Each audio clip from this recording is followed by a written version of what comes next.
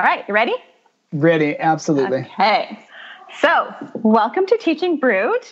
Today, I am talking with Trevor MacKenzie, who is a teacher and a published author.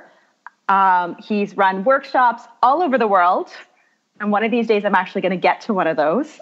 And he's here to talk to us about inquiry and how we can do that in our new online environment. So welcome, Trevor. Thank you, Mandy. This is a long time coming. We've known each other for quite some time. We've met face to face. We've known each other through our PLNs. And thank you for making this happen, and our different time zones. So you're abroad, you're in China, I'm in West Coast Canada. So to make this work, I'm very, very grateful. So thank you. Yeah. What's 15 hours between friends? I tell you, it's nothing. It's a coffee for you, and soon it's a glass of wine for me because it's my evening and your morning. Yeah. So it's pretty easy going, isn't it? We're lucky. We are very lucky. We're lucky. So let's start off.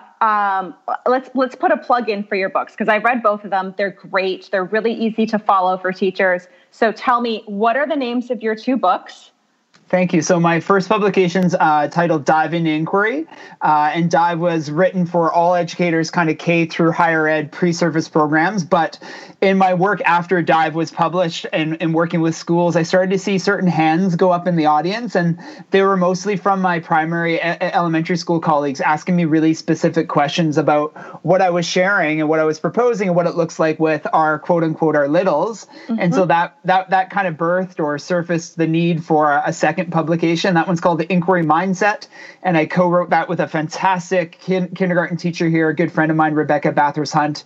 And that one is really now for elementary school colleagues. If you're a K to 5, K to 6, you're reading Inquiry Mindset. And now I think Dive into Inquiry's found a home mostly with middle school, high school, and pre-service program teachers, instructors at the university level. So, and these books are research-driven and theory-driven, but underpinning these books are implementational strategies. Like, how do you take this ambiguous, kind of nebulous idea of inquiry and put it into practice in a day in and day out, kind of plotted, scaffolded, really intentional way. So I take pride in that, being a practicing teacher, bringing that kind of implementational side to a really weird, nebulous, pedagogy such as inquiry-based learning. So thanks for asking me to speak about the books, and listeners, if you're at all interested, you could connect with me on my website or find them on Amazon globally.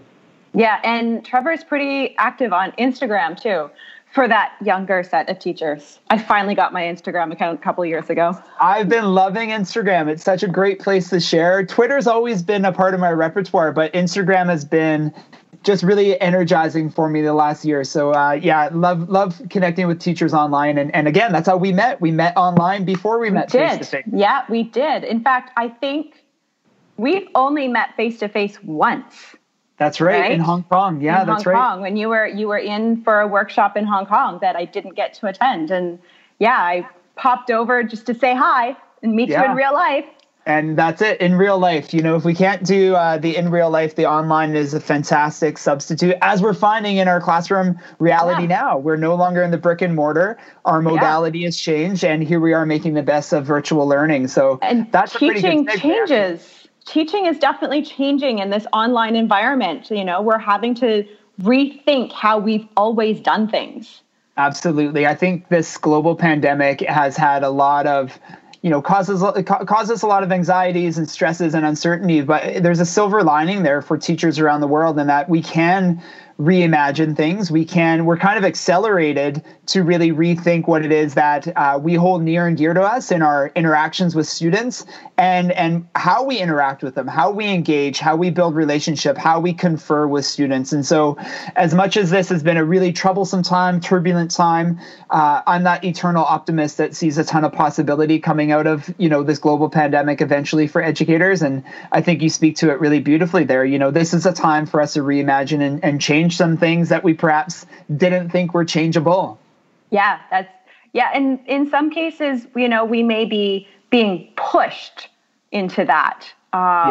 Where it's getting us out of our comfort zones, for sure. Yeah, no, none of us chose this pivot in early 2020. None of us chose to go remote. It was a kick into the deep end, and it has been sink or swim. And I flailed there for a few weeks trying to figure out specifically what my work looks like supporting schools that I've partnered with to help them in their inquiry-based learning journey.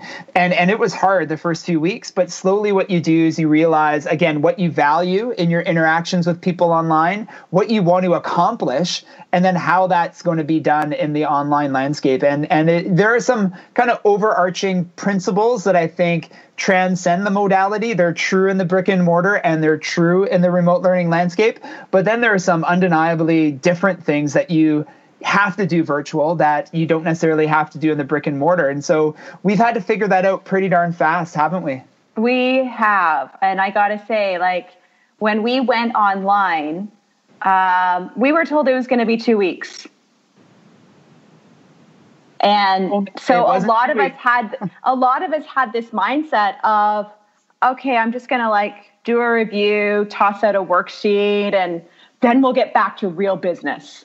Yeah. And 2 weeks stretched into 3 and 4 and 5. And then we were counting months. And it was for our elementary teachers, it was 6 months of online learning.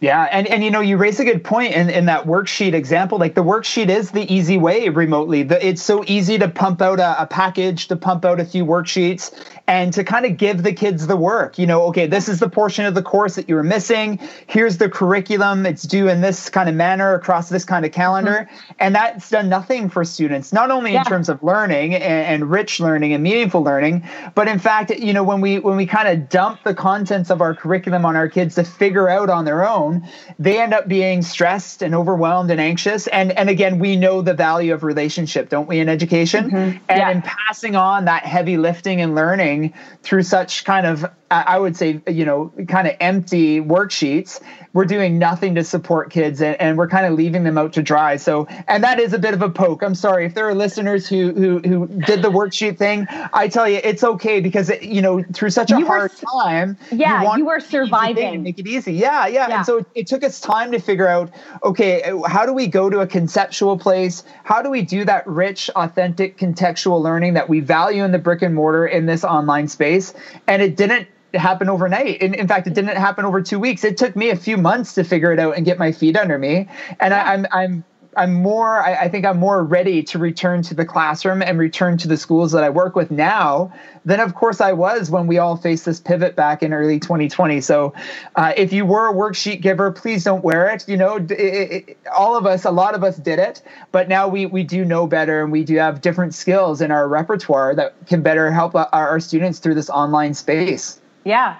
So I want to talk about what inquiry looks like in an online environment. But first, like, for our listeners who are not in inquiry school, what is this inquiry thing that everybody keeps talking about and keeps praising and putting up on pedestals?